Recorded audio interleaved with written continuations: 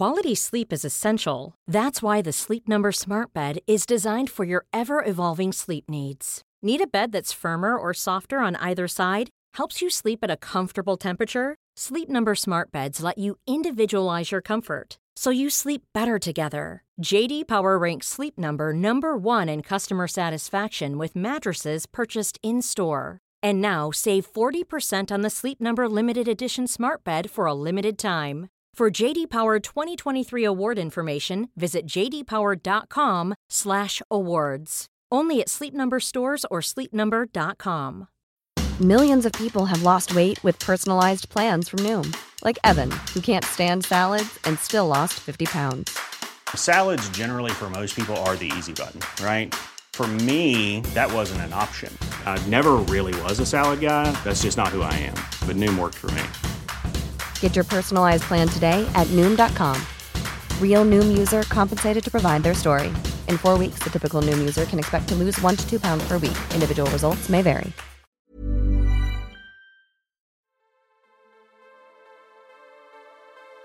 I'm Megan Gibson, Executive Editor of Foreign in London. It's Monday, the 21st of March. You're listening to World Review from The New Statesman, an international news podcast.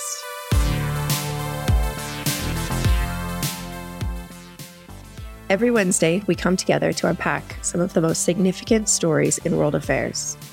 And every Monday, we interview a guest for their unique perspective and expertise. Today, I'm joined by the award-winning Ukrainian novelist and writer Andrei Kurkov.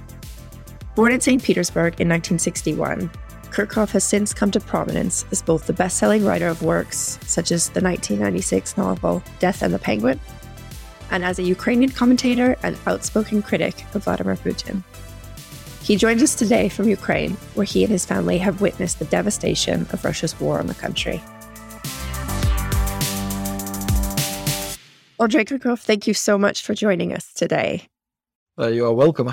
So I wanted to begin speaking about a piece you wrote for The New Statesman in mid-February before the war had began. And you wrote a beautiful dispatch about the mood on the ground in Kiev.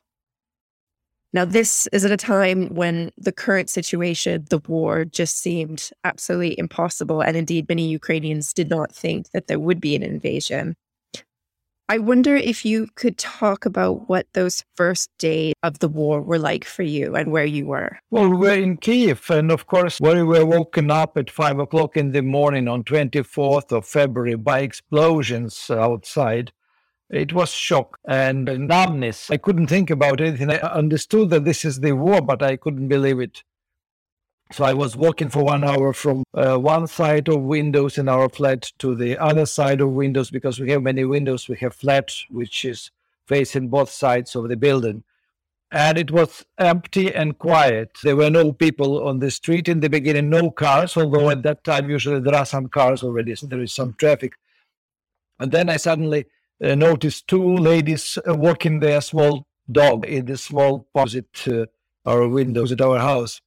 And then 2 more explosions were at 6 o'clock in the morning. And a bit later, we went for a walk with my wife, and we were looking because we didn't check the nearest bomb shelters. I saw the arrows showing the directions, but since we didn't believe this would happen, and these arrows were there already for years, starting from the annexation of Crimea time and the war in Donbass. I wanted to check one bomb shelter under the house where my friend had an office, and we went there. And it was empty and dirty, lots of rubble and dust. The only positive thing was that there was a toilet there. And then we went to a Radisson hotel next to our house just to see what is happening there. And there were lots of journalists there in the lobby. And we sat there for 20 minutes and then decided to walk further. And then we met a friend and had tea with him in his office nearby. And he was almost trembling. I mean, he was very scared and angry. And actually, he left later for abroad, and I was on phone with him. He was in Zurich. And in fact, the night before, we had a party, and I cooked borscht for my friends. And among them, there was a Brazilian ambassador. So he said that we can come to him on the next day, but we didn't go, of course.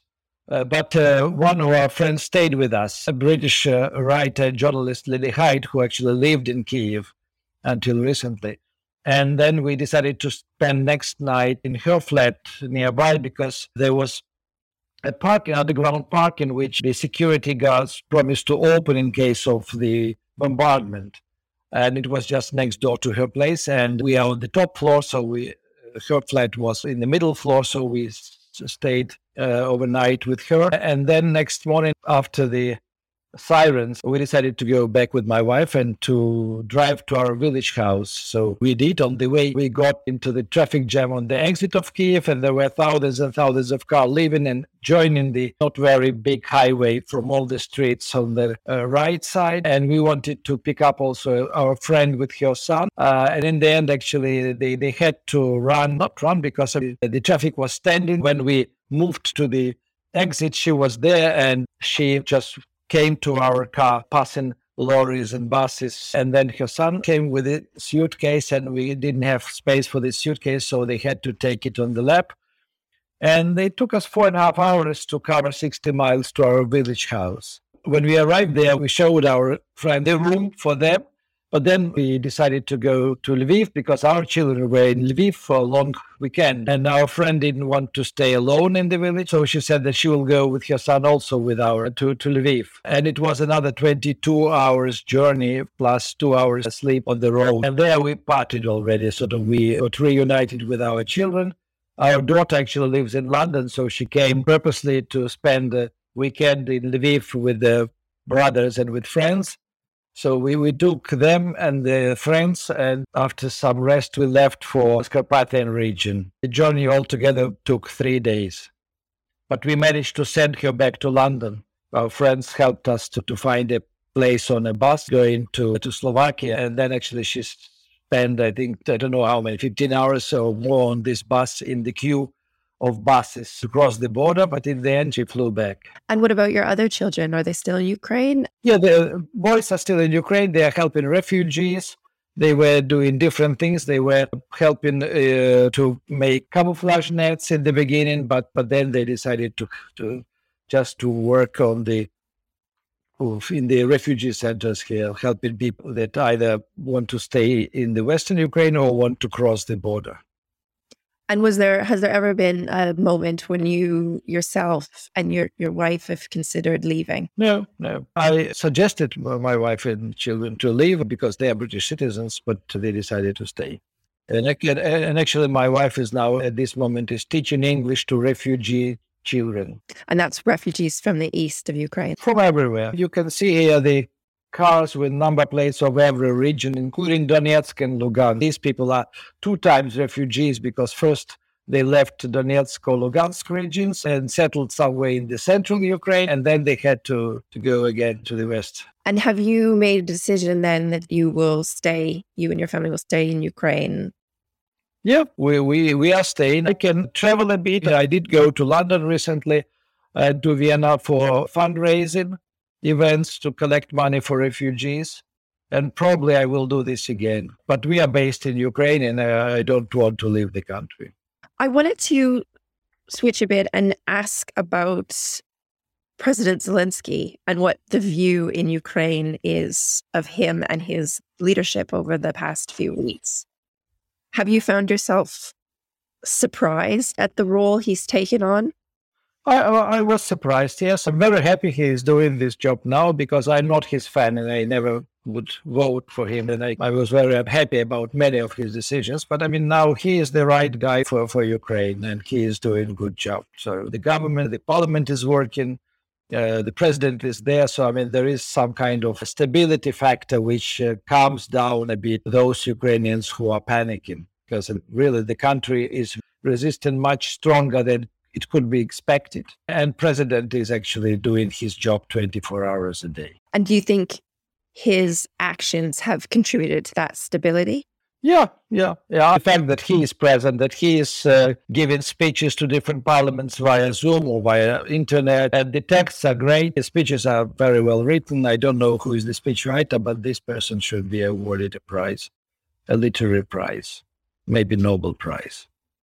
Yeah, obviously, you're a writer you're an artist. What Zelensky does and what speechwriting does is very different, but there is the idea of crafting a narrative and telling a story involved. Yeah. Has there been anything that looking at that sense, you've been quite appreciative of what Zelensky is doing and how he's tailoring his message to the world? I mean, I haven't read or haven't listened to all of his speeches, but the extracts that I heard, they are quite powerful, and obviously they can influence. This is the situation where words and correctly chosen words matter, and they can change, actually. They can save lives, they can change the date of the ending of the war. We are sort of back in Churchill's era now, where actually some of the speeches really can influence millions and millions of people. Wherever you are in the world, if you're interested in global affairs, you can subscribe to The New Statesman in digital, in print, or both from as little as £1 a week. That's 12 weeks for just £12. That's €1 a week in Europe and just $2 a week in America. Just go to www.newstatesman.com/podcast offer.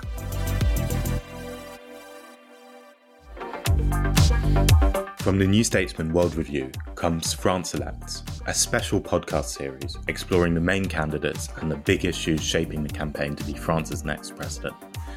I'm Ido Vock, and over the next 2 months, I'll be joined by special guests to dissect incumbent Emmanuel Macron's record, his rivals to the right and left, and key issues such as foreign policy and the climate. Just search World Review on Acast or wherever you get your podcasts.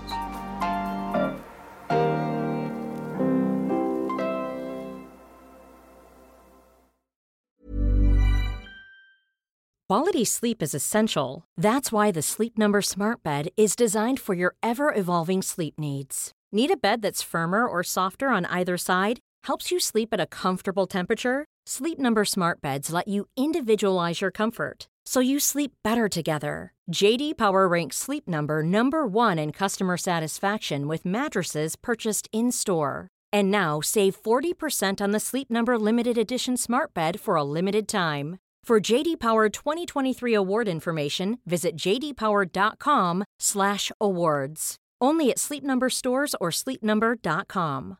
A lot can happen in 3 years, like a chatbot may be your new best friend. But what won't change? Needing health insurance. United Healthcare Tri-Term Medical Plans, underwritten by Golden Rule Insurance Company, offer flexible, budget-friendly coverage that lasts nearly 3 years in some states. Learn more at uh1.com. This is Paige, the co-host of Giggly Squad, and I want to tell you about a company that I've been loving, Olive & June. Olive & June gives you everything that you need for a salon-quality manicure in one box. And if you break it down, it really comes out to $2 a manicure, which is absolutely insane. It's also so easy to get salon-worthy nails at home with Olive & June. The difference between how your nails used to look when you did them yourself and now with the Mani system is a complete game changer. The best thing about Olive & June, too, is it's a quick dry. Dries in about 1 minute, lasts for 5 days, and full coverage in up to 1 to 2 coats. Visit oliveandjune.com/perfectmani20 for 20% off your first system. That's oliveandjune.com/perfectmani20 for 20% off your first system.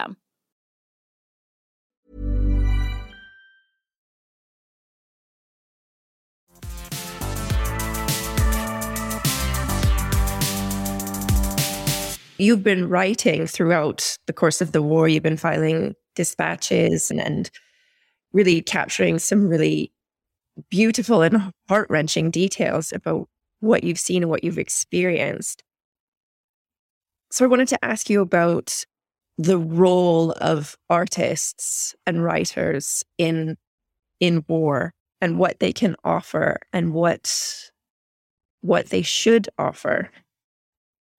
And do you think art becomes more or less important in a time of crisis? I don't think people in Mariupol now are concerned with art during the war. The writers are doing their job. It doesn't mean that they are writing fiction. Nobody can write fiction now. But I mean, they are informing the international audiences. They are writing columns and texts also for Ukrainian media. They're covering these stories just like journalists. And the artists, some of them are trying also to do graphic work that can convey a message to outside world. But I don't think actually that the art has a huge role now. The army has a role. Politicians has a role. I'm the president of PEN Ukraine, so we are running online discussions, dialogues about war in English for the international audience. We are checking on every member of PEN Center to where this person is, if we can help. We are collecting money to help those who manage to escape to Poland but find themselves there without a boat, without place to live, without money. We have members who are now in hiding on occupied territories. So we're keeping in touch, and actually every day we are exchanging messages. And recently we didn't hear from one of our members for 5 days, and we were very worried. But in the end, actually, we got a message again, and the Russians are trying to switch off internet, switch off telephone net services. In this sense, the solidarity of artists is very important, which means that actually the artists can help each other and survive and be of use in the future when the war is over. There are already 2 artists, 2 painters killed. This is a known figure because they were in territorial defense and they were just shot dead by Russian soldiers. We have writers who are also in the army. They are fighting the East and some others. So we have victims of shelling among artists and among writers and professors and teachers, etc. And the best and probably the only Ukrainian translator from ancient Greek was shot dead by Russian soldiers near his house in Bucha, near Kiev. Alexander Kisluk, who translated Aristoteles and Tacit and many other ancient philosophers in Ukrainian. And so Ukrainian art will have difficult times to find replacements for many of the artists who are killed or will be killed or will disappear. So otherwise, of course, there is no film production. In fact, the Grey Beast film production was stopped several days before the war because the film team was filming 10 kilometers away from Russian border in an actual practically abandoned village when they were told by Ukrainian army to evacuate as quick as possible. I mean, there is a pause in everything. But it will also, I think, the war will create also a new tendency in Ukrainian art. And after 2013-14, Ukrainian literature became already much more militant than it was before. So I cannot imagine it can become even more militant now, but probably the other arts, will become paintings and drama and films. Well, I wanted to ask a bit about your own dispatches and what you've been writing and how you decide and assess what you want to convey in your pieces and how you choose which details to focus on. This is partly, I guess, a question about your actual writing process, but it's also a question about shaping a narrative in a time of just overwhelming devastation. Well, the war is destroying all spheres of life. It's physical life, it's buildings, architecture, history, culture. And in the last 2 days, I had been writing a series of texts about culture as victim of the war.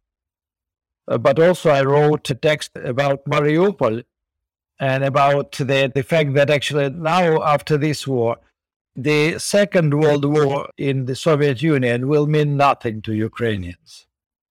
Because what is happening in Mariupol is something that was happening in Stalingrad.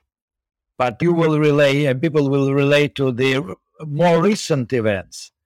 And the events like this in 21st century are unthinkable. You know about barbarity of 20th century, of Second World War, yes, but we were saying these were German fascists, Nazis. And now actually the country which was fighting the Nazis became Nazis for Ukrainians and bombing maternity clinics and theaters where people are hiding. It's not something actually you can forget and you can just push aside. I wanted to ask you about Ukrainian national identity and how this situation is shaping it. And you just touched upon it there. I know there was a lot of reporting in the lead up to the war about how Ukrainians felt about Russians and how it was already dramatically different then from what it had been pre-2014. And lots of Ukrainians didn't think favorably anymore of Russia.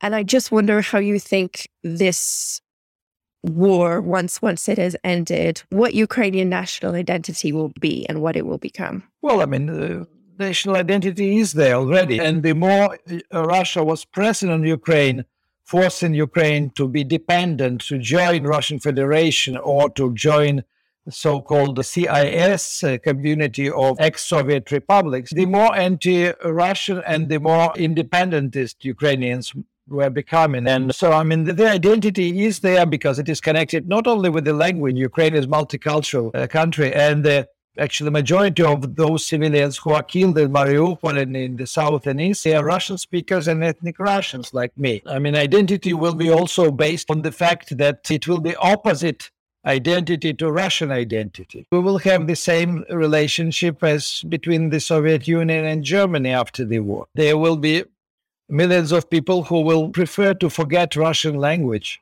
and to forget everything Russian, and will teach their children to do the same. I can see that if Europe fulfills its promise and will accept Ukraine as a member of the EU, Ukrainians will be very quickly identify themselves with Europeans, but at the same time they will be retaining the identity, the traditions, the mentality, the cuisine, the songs, etc.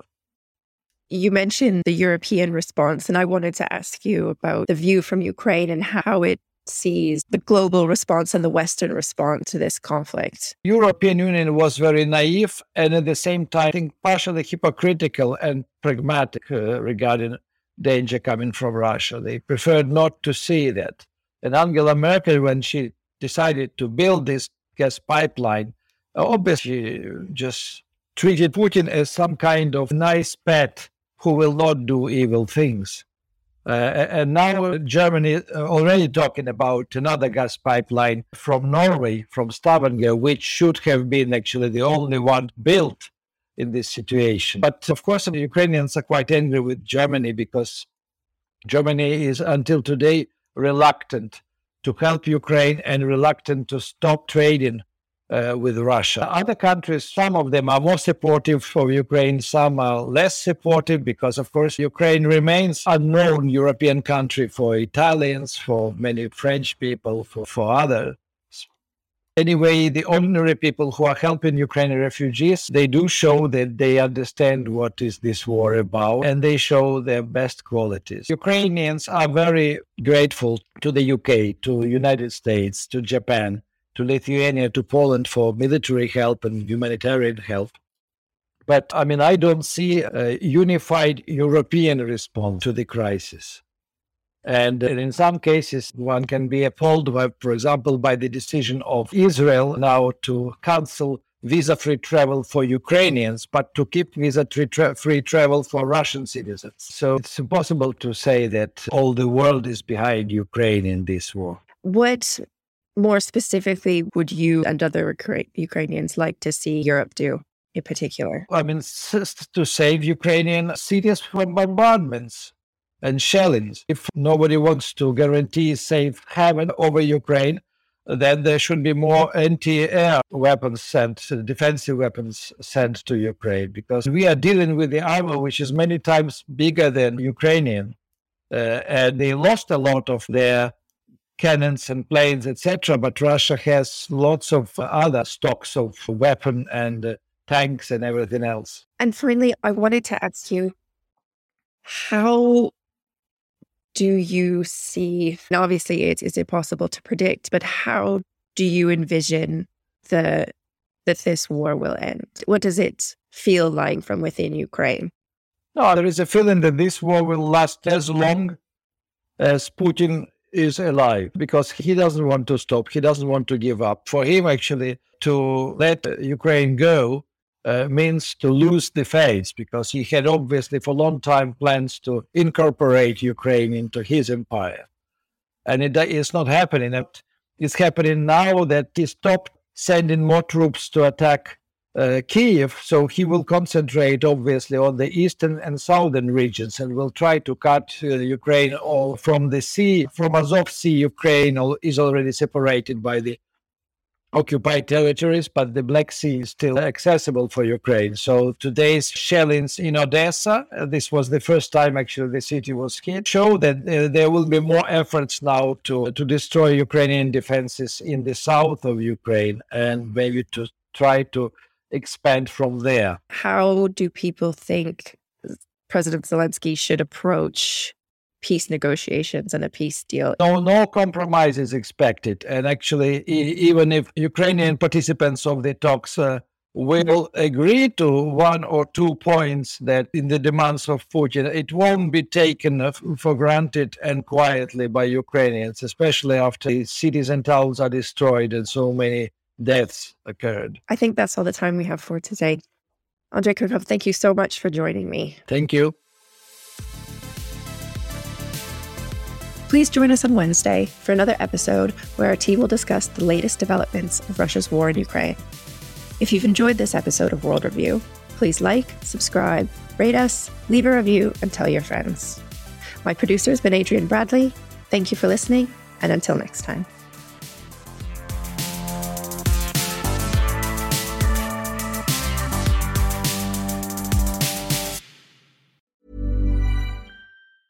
Even when we're on a budget, we still deserve nice things. Quince is a place to scoop up stunning high-end goods for 50 to 80% less than similar brands. They have buttery soft cashmere sweaters starting at $50, luxurious Italian leather bags, and so much more. Plus, Quince only works with factories that use safe, ethical, and responsible manufacturing. Get the high-end goods you'll love without the high price tag with Quince. Go to quince.com/style for free shipping and 365-day returns. Here's a cool fact. A crocodile can't stick out its tongue. Another cool fact, you can get short-term health insurance for a month or just under a year in some states. United Healthcare short-term insurance plans are designed for people who are between jobs, coming off their parents' plan, or turning a side hustle into a full-time gig. Underwritten by Golden Rule Insurance Company, they offer flexible, budget-friendly coverage with access to a nationwide network of doctors and hospitals. Get more cool facts about United Healthcare short-term plans at uh1.com.